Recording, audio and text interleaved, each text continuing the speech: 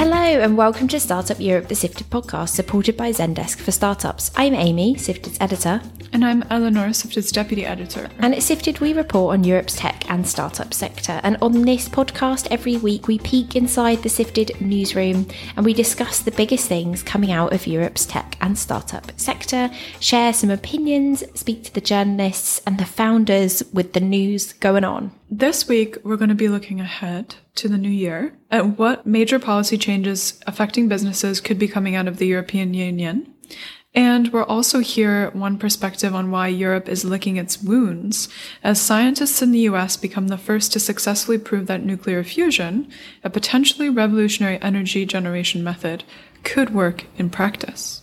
We're also going to hear from one founder working in the buzziest startup sector of the moment, Generative AI, to ask why investors are getting so excited about this technology and whether we should believe in the hype. Elena, you've just flown back from Poland. I did, and I got to spend a day with Zosia, who is our Central and Eastern Europe correspondent, in her very swanky co-working space in downtown Warsaw. And it's so swanky that next to the doors, you have to touch your key card to go into different doors.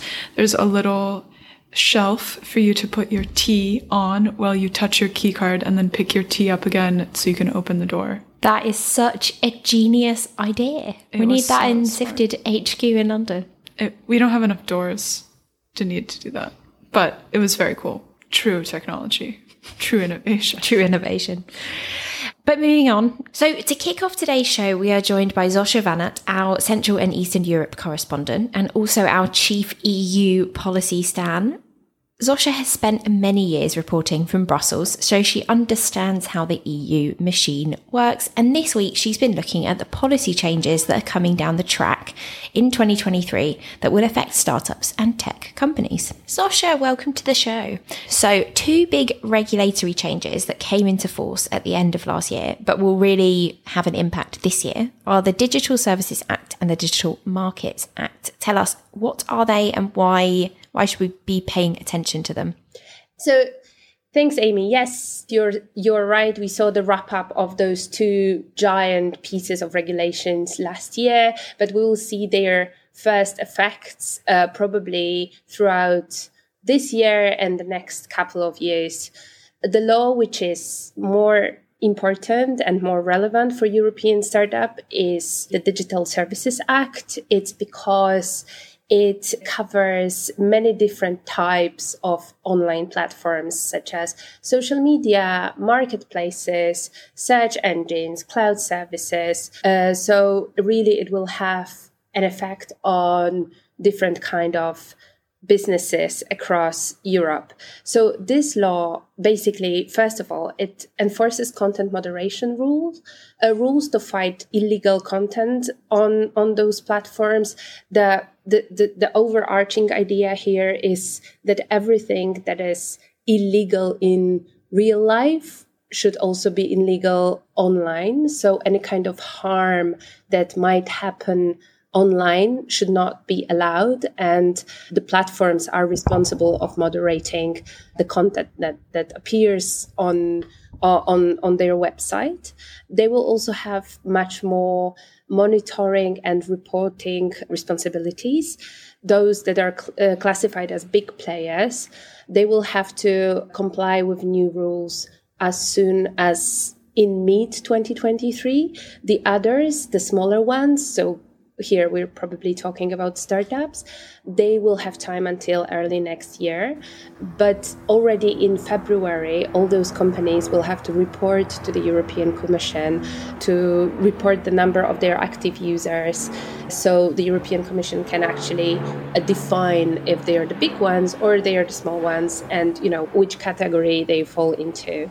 The DMA, so the Digital Markets Act, is a little bit different because it covers mostly the big tech companies. So here, when it actually enters into force, it will create more of an opportunity for European startups, more like the level playing field against the big players rather than more compliance requirements.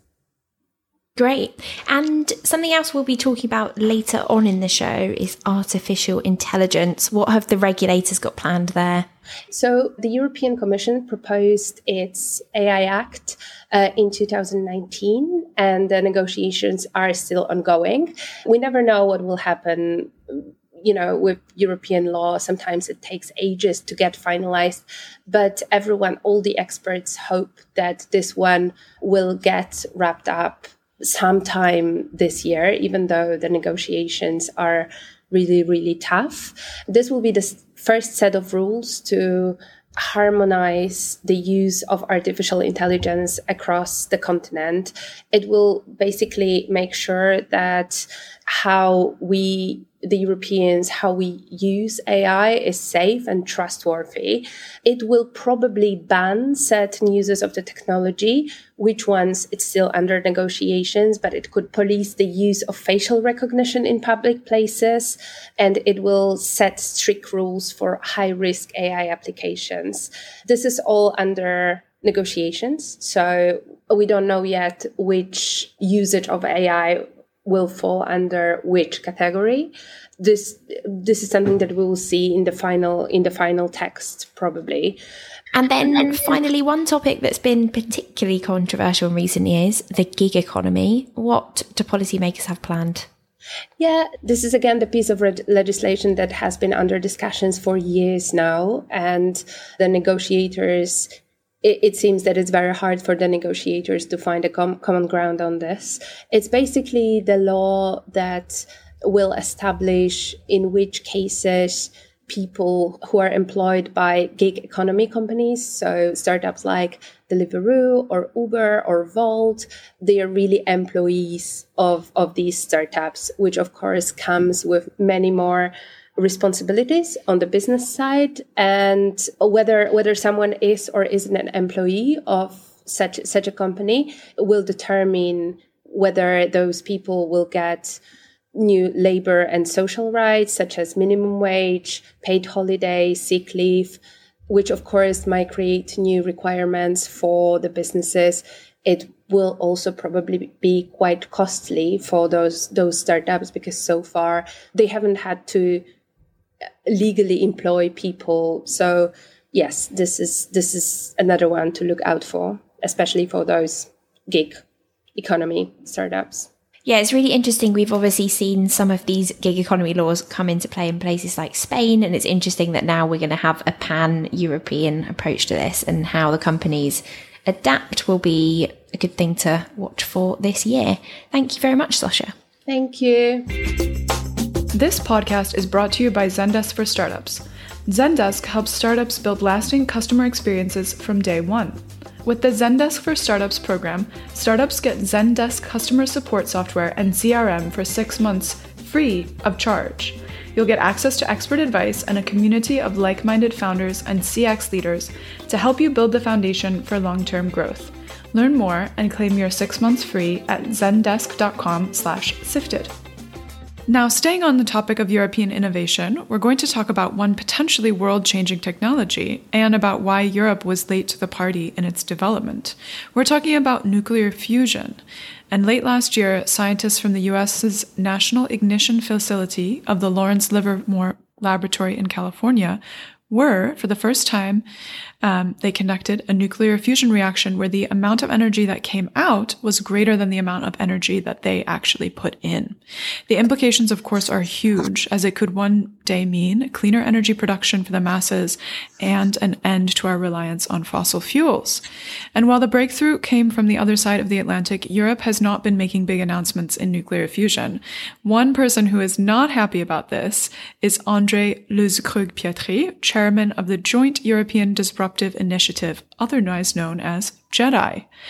André, thank you so much for joining us. Can you tell us a little bit about JEDI and what your work there is?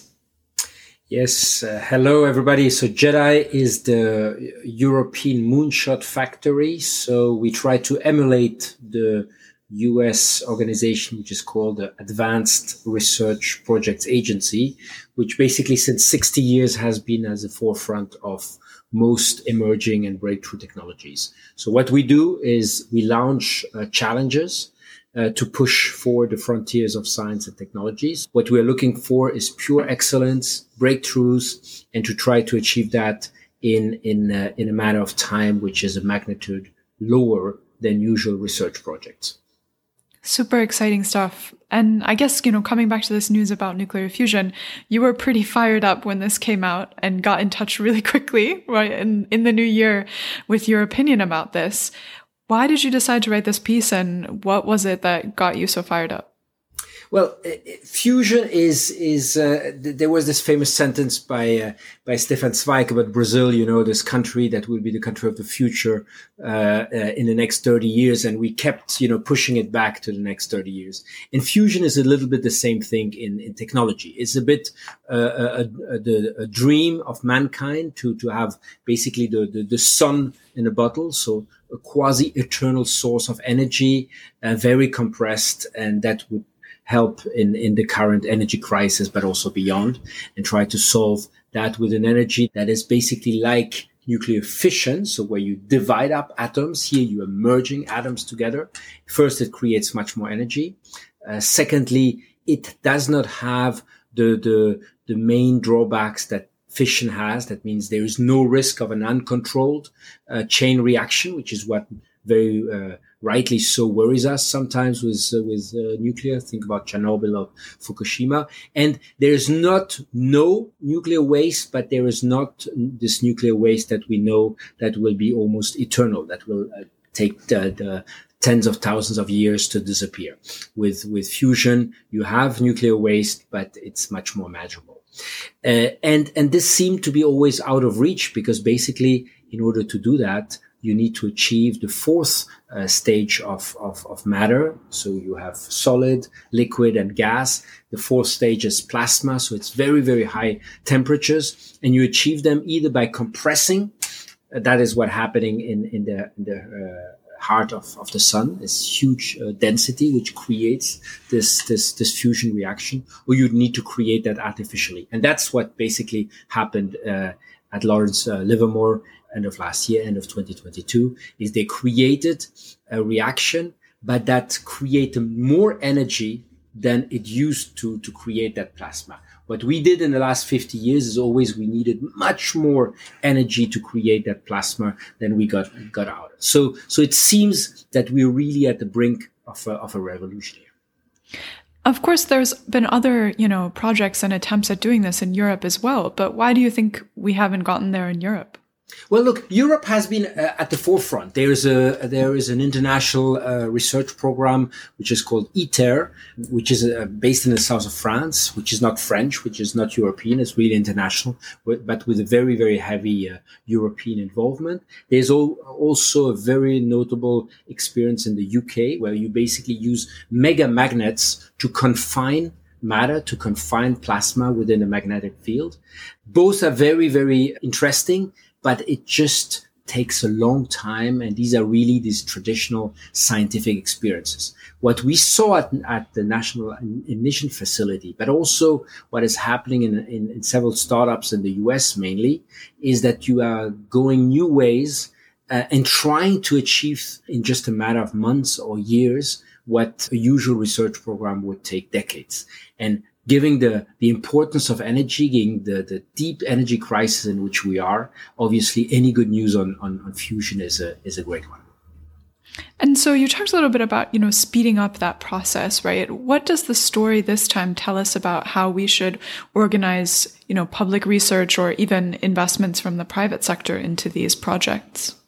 First, there is no such thing as picking the winner or picking the winning technology. It's all about experimenting several different ways, sometimes contradictory ways, in parallel. And this is so hard, especially for the public side, because by definition that when you go different ways, there will be some that will fail. And so from the inception that you will lose money. But remember, that's what happened 2020 when we tried 10 different vaccines during Operation Warp Speed. We knew from the beginning that some will never materialize. But that's how we achieved this miracle of having a vaccine in less than 10 months. So that's exactly what's happening right now in the US. You're trying this mega magnet technology, but you're also trying what happened at Lawrence Livermore, which is a radically different technology, which is basically using high-powered lasers to concentrate the matter and trigger. That's why it's called ignition. Trigger this initial fusion reaction in a very small piece of matter that is bombarded by tens, when sometimes hundreds of different lasers pointing in the same direction. That's point number one: experimenting. Secondly, it's the matter of the aspect of speed. Too often we focus on the billions we invest. Too often we focus on the names we support. It's all about speed. I mean, a good technology, but 6 months or 9 months too late is often worthless. And we are increasingly in this world of a winner takes all, or at least the winner takes most. Probably something where Europe needs to learn. And the third thing is it's about ensuring that we're going very different ways. And here I know that might be very controversial, especially in scientific environments, but often peer review, which is kind of the alpha and the omega of science. That means that you only get supported if your peers are supporting your work. That works very well for linear approaches, and it has achieved great results in science. But sometimes the very unusual way, the very iconoclastic approach, the very new team that nobody has bet before is the one who is going to achieve the biggest breakthrough. We saw that in math. We saw that in, again, taking the example of the pandemic, is very enlightening. I mean, 5 years ago, nobody got money for vaccines based on RNA. Just ask Kathleen Carico, who was the scientist behind this technology. Today, when you want to develop a vaccine which is not RNA based, you have a hard time to get funding for that. So this is the kind of mindset that we need to change, but it's hard because that means that we need to plan for the unplanned, that we need to bet on the unexpected. The leaders today, but we need to invent the next big thing. And the next big thing is so hard to imagine, because who would have bet that Google search, who had such an incredible market share of 90% plus, be so worried now about ChatGPT, who might totally change the name of the game. I mean, currently there's really code red at Google on that technology. Who would have thought that on space, where the Europeans were so strong just 20 years ago, today SpaceX launched 20 times more rockets, not 20%, 20 times more rockets in 2022 in space than the Europeans altogether. We need to support public research programs, but we also need to support foundations, philanthropies who are doing incredible work in new approaches to research. And we need to make sure that speed, that we just accelerate and put not just the higher gear, but the highest gear on speed, because our continent is definitely too slow on many of these technologies. Well, I can't wait for the next big thing. You said, we can never know what that is, but I'm looking forward to it and bringing you back on the show so we can talk about that when it happens. Thank you so much, Andre. It was a pleasure. Thank you, Eleanor. Thank you.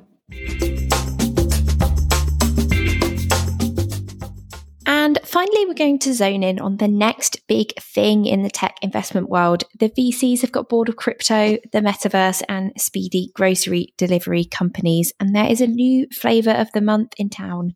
It's called Generative AI. And you've probably seen examples of this all over social media, with people sharing AI-generated images or outputs from the chatbot ChatGPT, which has been doing everything from writing convincing school and university essays to helping top coders streamline their workflows. One founder working in the space is Tarek Ralph from London-based Catalog, which uses generative AI to build operational software for businesses. Now, Tarek, we'll come to what your business is doing in a minute, but first up, in layman's terms, what is generative AI? How is this new, and why is it so exciting? Generative AI is essentially machines mimicking human output. It can be in the form of images or text, but it's figuring out how to create new data from existing data sets that didn't exist before. It's new in the sense that before we basically had discriminative machine learning. This is generative machine learning. Discriminative machine learning was that you could tell the difference between, oh, here is a picture and it's of a cat. Machines could finally discern information from things that were presented to it. So you can give it some text and say, oh, this looks like this is talking about X or Y. It never created anything new. But generative machine learning or generative AI creates new pieces of information using things that it's learned previously. Interesting. And how does it apply to your company? How are you using generative AI? So we use generative AI across the board. The products that customers get into are based off of what they tell us what they are. So if you're a vet and you tell us that you're a vet that manages these types of animals and patients, we create a system for that setup based on what you asked us to using generative AI. Everything across our marketing stack and our sales stack, all of the ads that are generated are via generative AI. The sales materials are generative AI. Everything across the stack is fully generative. So you've got vets. What other kind of clients? So we've got everything from agencies to automotive to real estate to vets to even wineries coming up and signing up, which we'd never designed the systems to be for a winery, but generative AI allows us to do that design systems for people at scale. How much time can this save a business? So typically it can take anything from 2 days to a few weeks to get everything set up. And this is not including the time it takes for somebody to understand the tools and the systems. We bring that down to basically 30 seconds. Wow. And what are the limitations of this for anyone who's starting to freak out listening, thinking, shit, this thing's going to take over all of our jobs? What can't it do? What is it not doing right now? It does not know what it's doing. That's the sort of crazy thing about it. It's just predicting the next word. And when it does it really well, many times in a row, it looks like a sentence. It does not know what it's painting in a picture. It does not know what it's outputting. It's just gibberish that makes a lot of sense. Will it ever know? And so that's where I think what all of these big research labs are going after in terms of AGI. AGI is artificial general intelligence, where almost a single model can do anything that you ask it to do, like a human would. It has the ability to discern, understand, reason, and create things just like a human would. This is just simple machine learning. For now, I think it's a tool. It's a tool that you can use to get away from grunt work, marginal creativity, and maybe a bunch of things that require a lot of human effort. It, I think, reduces human effort and increases their effectiveness. So we should, I think, in the near term, treat it as a tool to empower us rather than, anything else. And what kind of jobs, I guess, or work in particular do you see this being really useful for?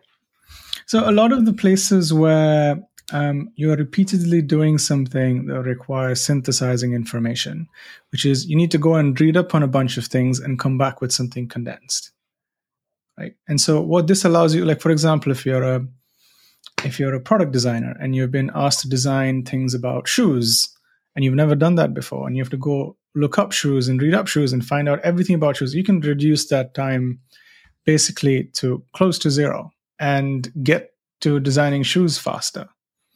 If you've never designed a shoe before, you can get generative AI to output some shoes for you. Are they going to be what you can give to the client? No, but it immediately levels you up to a point where you can get to the end state faster. And what kind of timeline is this going to play out in? What do you predict for generative AI in 2023? Whatever we've seen so far is V1, and is very, very, very early days of the technology. I think when it gets really powerful is when people start fine-tuning it to specific industries. For example, a large language model that's trained on all of the jurisprudence and law text and cases that's ever existed will be able to assist in creating documents for lawyers much faster. And For example, you can have chatbots that go and argue with agents on the phone and get you a result. But that only means you will now have chatbots on the other end dealing with more of these chatbots on this end. So there's this unknown effect on where the flywheel is going to sort of net out. Is it going to be on the consumer end, or is it going to be on the business end? And if both of them accelerate at the same time, there's going to be some fun consequences, I think. Interesting. Thank you, Tarek. That's some food for thought for everyone going into this year. Thank you very much. Thanks for having me. That's all we have time for today. That was a lot for our first episode back in the new year. If you want to hear more about what's unfolding in the world of European tech and startups, you can find all our coverage on sifted.eu, and you can find all the articles mentioned in this episode in the podcast description. Please also sign up to our lovely, lovely newsletters. We have them on fintech, venture capital, climate tech, and startup life. Follow us on Twitter and let us know what you think of the Sifted podcast. You can email us at hello@sifted.eu. Bye.